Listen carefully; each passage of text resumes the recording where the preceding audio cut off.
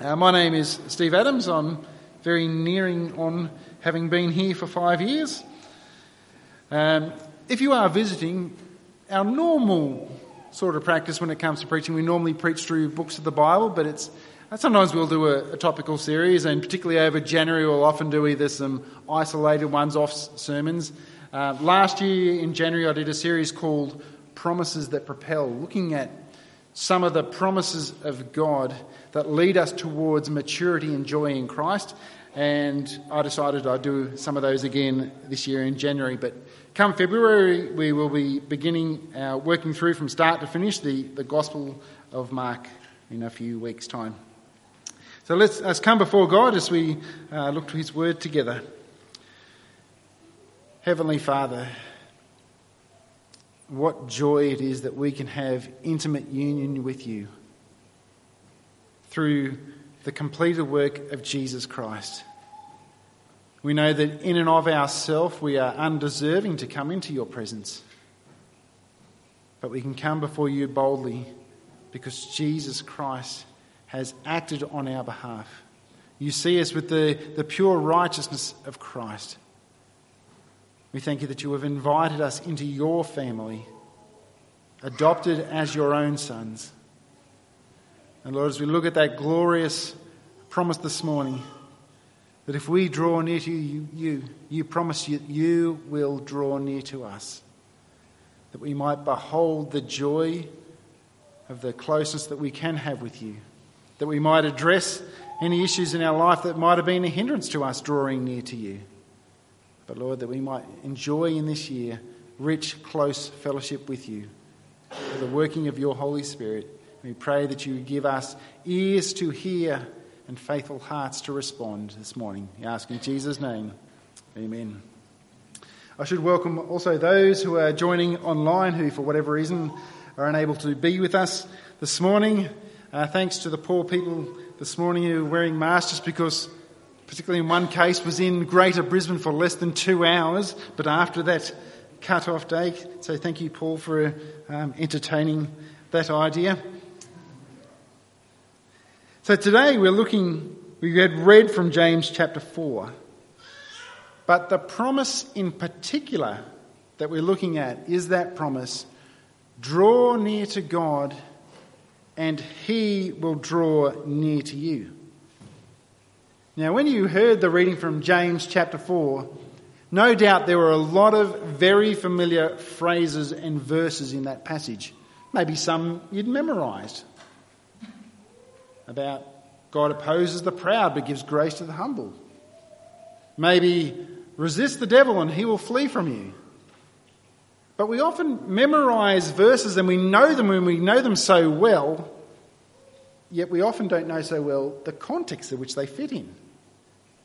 So as we look at this wonderful and beautiful and glorious promise that God will definitely draw near to us if we draw near to him, then we also want to do the justice to the passage and make sure that we don't understand that principle in a way that is different to the way in which James presented it in James chapter 4.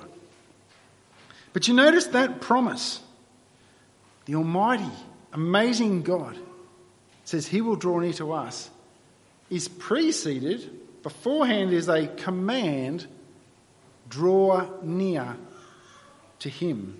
And in response, he will draw near to us. Now, I don't know a single Christian who does not desire to have a closer relationship with God. It should be the desire of every single Christian. Often it's when you ask someone for how can I pray with you, they say, I just want to have a closer, more intimate walk with Jesus. It might have been your New Year's resolution.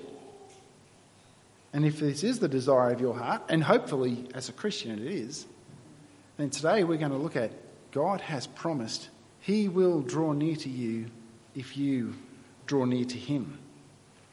And as we think about this wonderful promise, we're going to look at two questions and also the glorious incentives. We're going to look at what isn't drawing near, what things are drawing near, and the blessing of nearness with God. So firstly, what is not drawing near?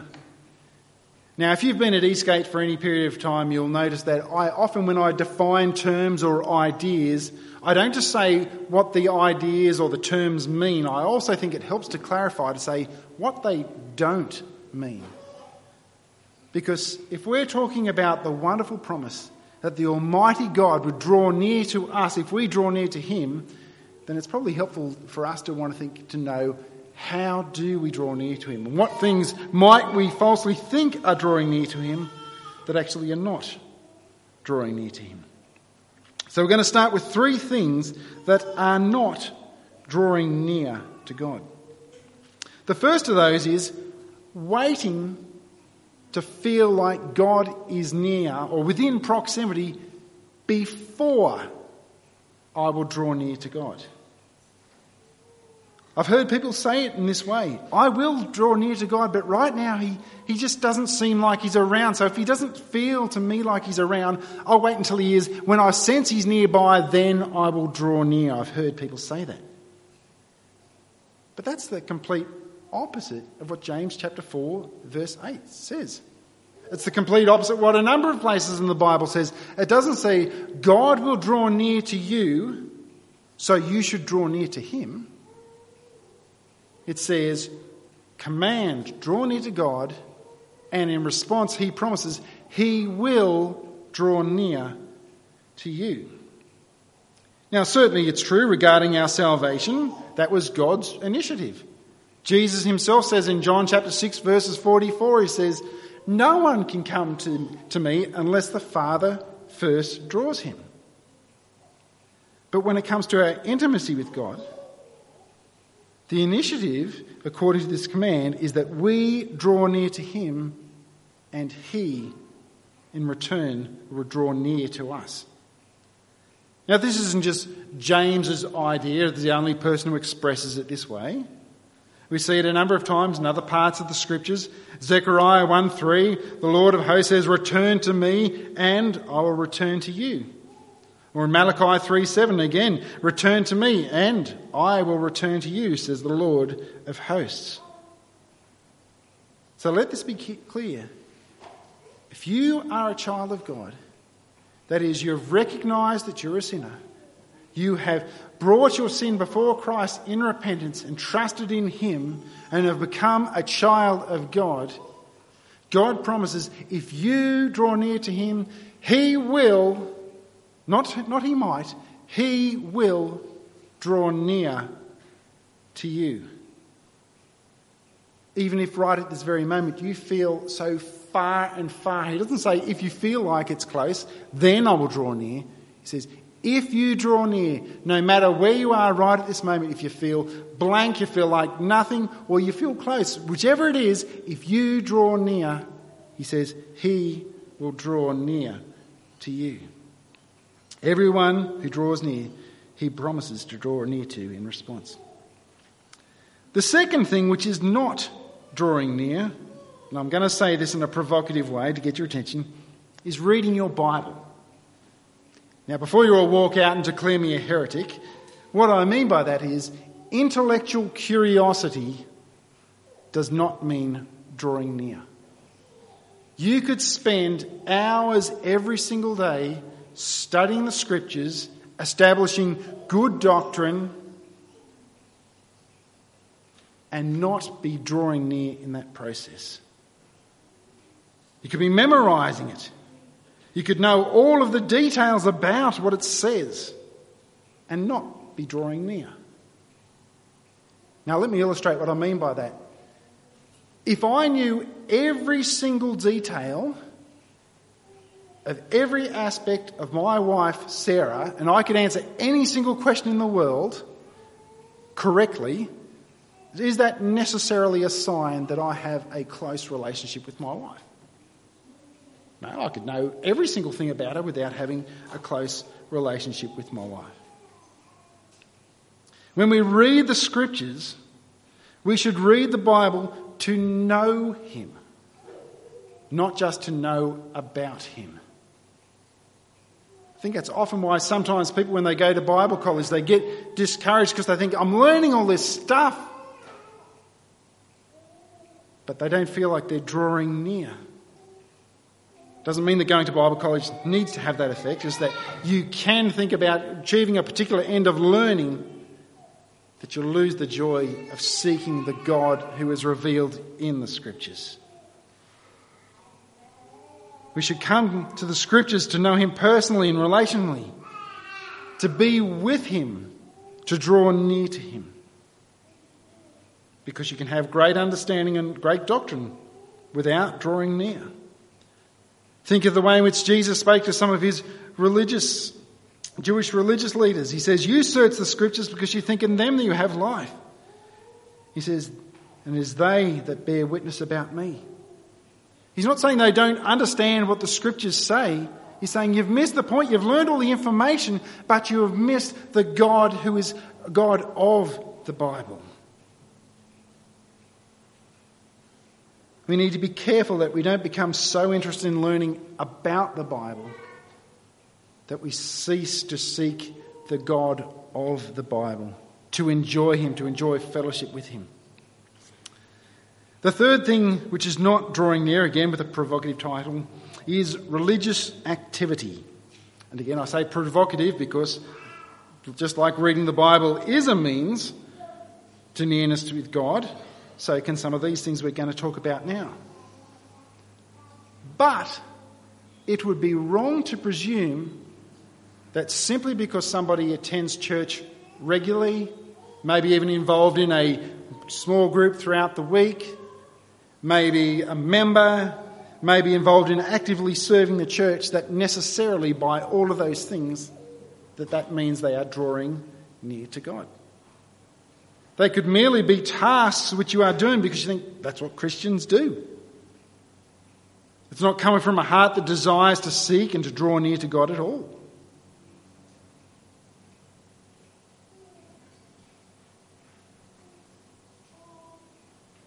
Christians should be committed to a local church. Some people who might be doing all those things might be frustrated, thinking, I don't feel that God is drawing near and I'm going to church every week, I'm doing this, I'm doing that. But haven't drawn near to God in the process. Christians should be actively committed to a local church. That's a good thing. That's hence why I'm here, why all of us are here. But our commitment to our local church stems out of our identity. We are a blood-bought child of God, brought into a family of God's children. We are members brought into one body to build up one another, to serve one another, to love one another, to seek God together. Our goal in belonging to a church is not to be part of an institution. I have never once in my life heard an excited, engaged couple say, on this date, 2021, I am going to get the institution of marriage. No, they say, on this date, I am going to get her or him, whatever it may be. You're excited to get to know God, to know Him, to have Him. Therefore, all of these activities, which are good in and of themselves, should stem from a desire to know, to seek and draw near to Him. So there are three things that are not drawing near. Reading the Bible just to know stuff. Doing religious stuff as though it's ticking off a checklist. Or waiting until we feel like God's near before we draw near to Him. So what does it look like to draw near to God and for Him to draw near to us? Now, I said I'm not going to take this verse out of context. So we're going to look at three things that specifically come from James 4, which define it, surround it, and shape our understanding of this verse, and also some other things from outside as well. The first thing that is part of drawing near is turning from sin to God. Drawing near to God includes not pursuing the things that will draw you away from God. That should be common sense and make sense. You cannot draw near to God while actively pursuing sin. Because one will draw you towards God, the other will draw you away from God. To use a crass illustration, it'd be like trying to be faithful to your wife while pursuing an affair at the same time. Yet they can't coexist. Paul speaks of this conflict in Galatians chapter 5 by saying, "But I say, walk by the Spirit, and you will not gratify the desires of the flesh. For the desires of the flesh are against the Spirit, and the desires of the Spirit are against the flesh. For these are opposed to each other, to keep you from doing the things that you want to do." He says if you live by your fleshly desires, that will prevent you by living by the Spirit. But he also says if you live by the Spirit, that will hinder you pursuing the desires of the flesh. Or to word it in this way, either drawing near to God will keep you from sin, or sin will keep you from drawing near to God. In our verse in James chapter 4 verse 8, James speaks of this as being double-minded. A few chapters earlier in chapter 1 verse 8 he says, "The double-minded man is unstable in all of his ways."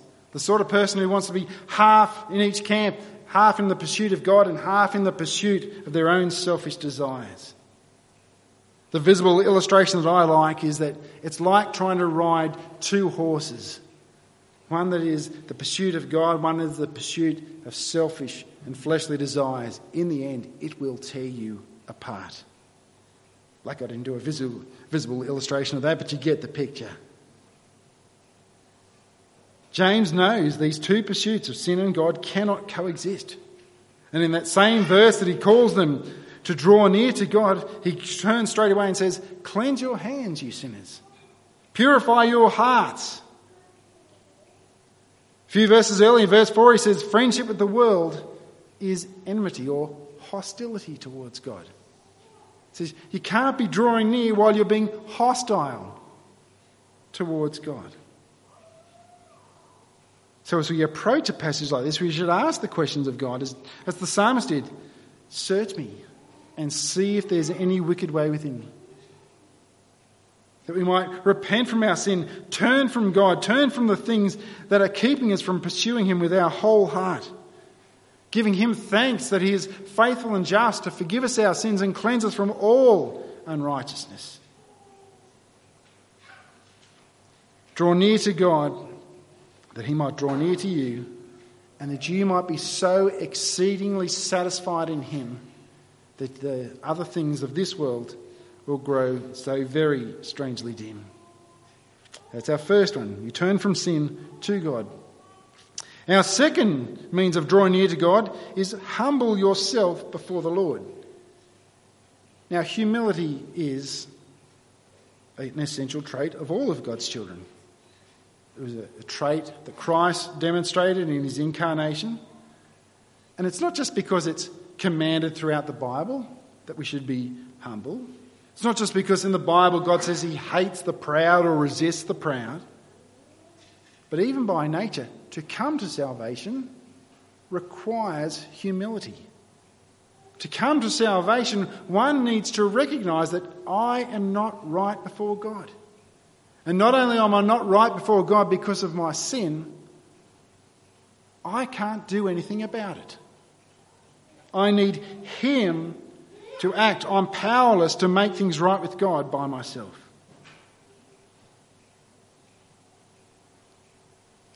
I love the quote from John Flavel, 17th century theologian, speaking of humility. He says, "They that know God will be humble, and they that know themselves cannot be proud." It's a simple statement, but it's a wonderful one. They that know God will be humble. Now when you see and ponder his supremacy, his majesty, the beauty and all of who he is, you will be humbled. But if you rightly come to an understanding of who you really are, we cannot be proud.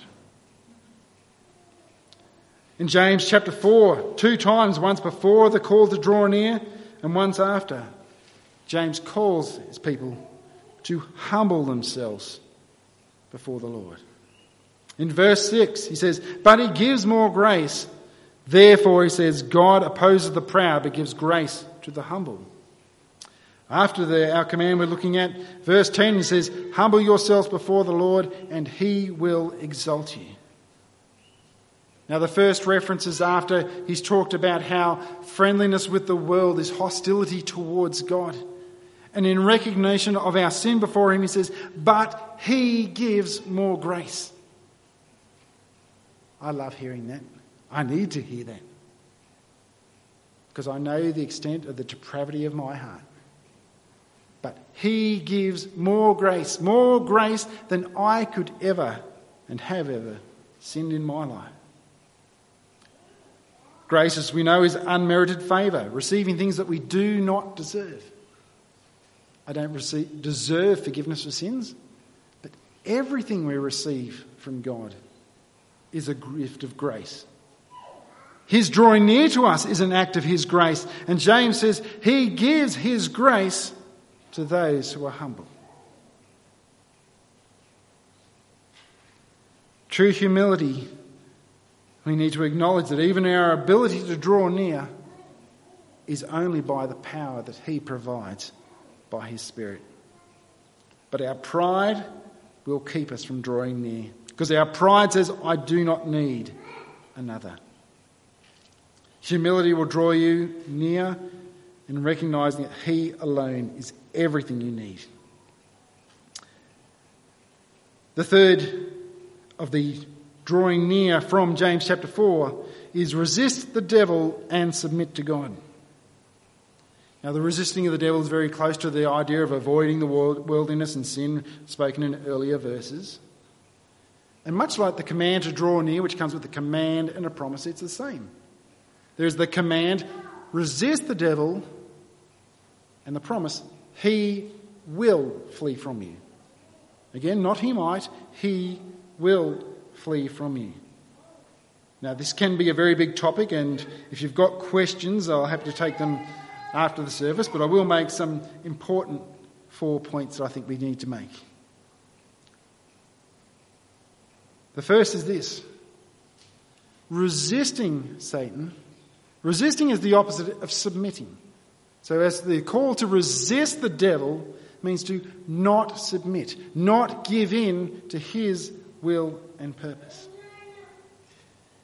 Secondly, if we resist the devil, he will, without doubt, flee from you. That's the certainty of the way in which the words are written in the Scriptures. The third thing, that does not mean he will flee immediately, the very moment you first resist him. Look at Jesus' temptation in the wilderness. Did Satan flee the very moment Jesus first resisted him? No. So you could understand it as continue to resist him until he flees from you, because he will. And fourthly, that does not mean that he won't return again to attempt later. So they're my 4 quick points. We do not submit to the devil. We resist him. We do submit to God, because we don't do the opposite, because the opposite of submitting to God would be to resist God. Now, I don't know if you've ever thought about that any area of our life in which we will not submit that area to God, we resist God. We oppose God. And here we are looking at a promise to draw near, yet we're recognising we have aspects of us in which we resist, we oppose. The less we resist him, the more we will submit, the more we will draw near to him and he to us. Now, they're just 3 thoughts from James chapter 4. But this idea of drawing near, it's a relational term. If you are called to draw near to a person in a relational sense, this is a real question so you can answer it, how do you draw near to somebody relationally? Come on, you shy kids. Said you're allowed to speak. Spend time with them. I've got it on both sides of the room. We've got unity on both sides. You spend time with him. You get to know him. You talk with him. If you think that Googling information about somebody means drawing near to them or developing a sense of relationship with them, you might find you're falling a little bit short.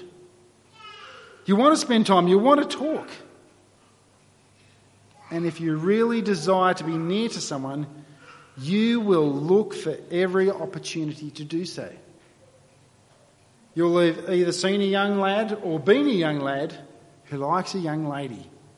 And you watch that, you'll see how they go out of their way to find strange, weird reasons to spend time with that person and to talk with them. Things that they never would have done in a million years. Go to the ballet. How they answer that question and invitation to it comes down to, will she be there? On one who was in this list, but I'm sure there's a number in this list, who went to Christian things because there was a girl there that they liked. Or sometimes a guy will know a particular place where a girl's going to be. She walks that way, and so he goes there and acts all surprised like he didn't know she was going to be there, just so he can see her and talk with her. As we are called to draw near to God, we don't need to make up lame excuses or plan sneaky little ways to find him. Often when people are talking about the time they're reading the Bible and praying, they're saying, I'm going to spend time with God. Now, we've warned that you can read the Bible in such a way that is not drawing near, just to learn about God rather than to know God himself. But the Bible is God's primary means that he makes himself known, where he reveals his will. It is his God-breathed word to us in all of it. It is living and active. It speaks to us. All of it. Not just the bit with red letters, if your Bible's got red letters. Not just the bits that preceded by thus saith the Lord. All of it is God's word to us. All of it's profitable. To take an example from one of the readings from Ray used last week, Genesis 2:24, this is Moses narrating. It says, therefore a man shall leave his father and his mother and hold fast to his wife, and they shall become one flesh. But when Jesus quotes the same thing that is Moses' words, and to one extent, Jesus says, have you not read that he who created them from the beginning made them male and female? Who created them from the beginning, male and female? God says, he said that. What we would see as Moses says, the Bible says, God says. Because all of it is God's word. And as we come to look at the scriptures, we say, God, this is your word. It is living and active. When I come to your word, I want to hear your word. I want you to speak to me. I want to hear your word to me.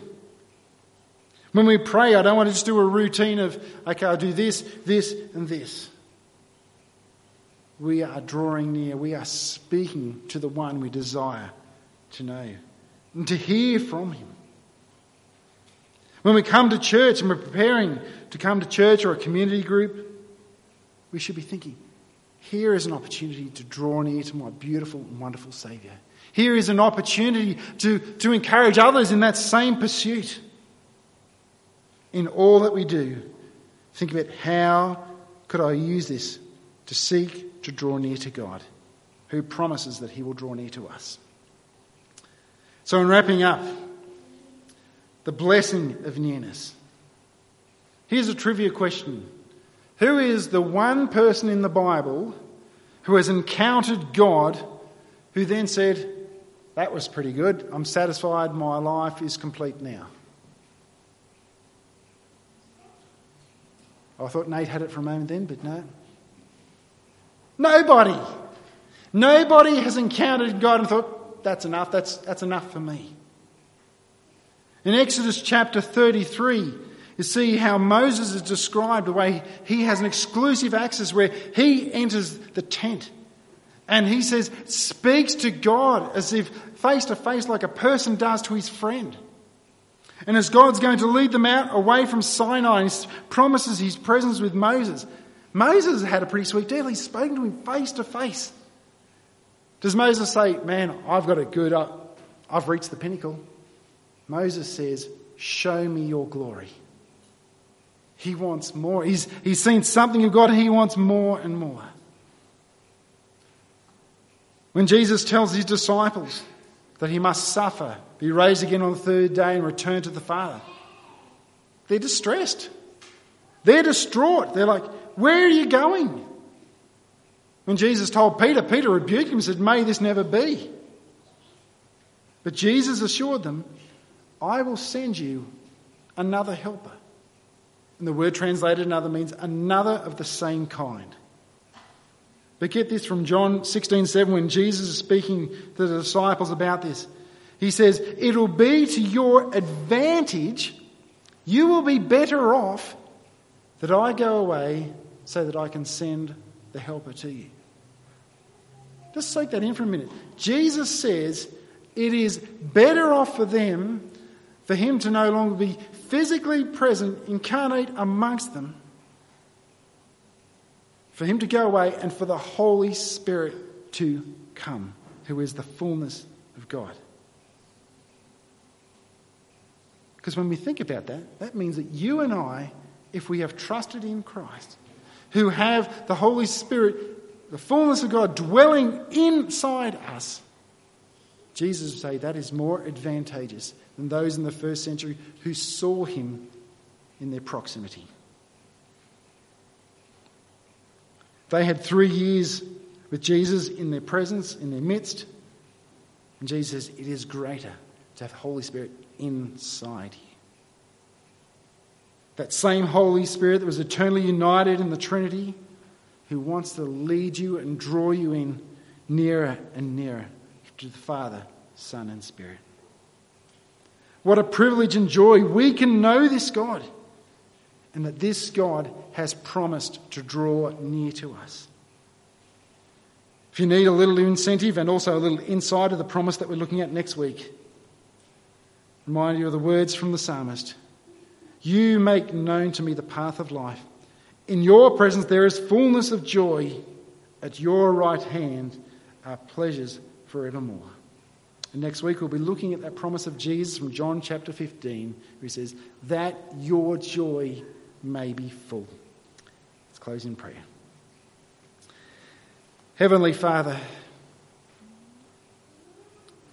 we thank you that you promise, if we draw near to you, you will, without hesitation, draw near to us. Lord, forgive us from the times when we have pursued such fickle things, and we could have beheld something more of the wonder and glory of who you are. Lord, may we draw near to you. May we happily say goodbye to the sins that have drawn us away from you. May we happily surrender the pride that has kept us from calling upon you in all things. Forgive us from times when we have become obsessed with learning things about you and lost the joy of just seeking to know you. Lord, may this year be a year that your people draw nearer and nearer to you more than they ever have before. And know the joy of being in your presence, an exceeding joy that will make them never want to be anywhere else. We thank you that you promised this to us. In Jesus' name, amen.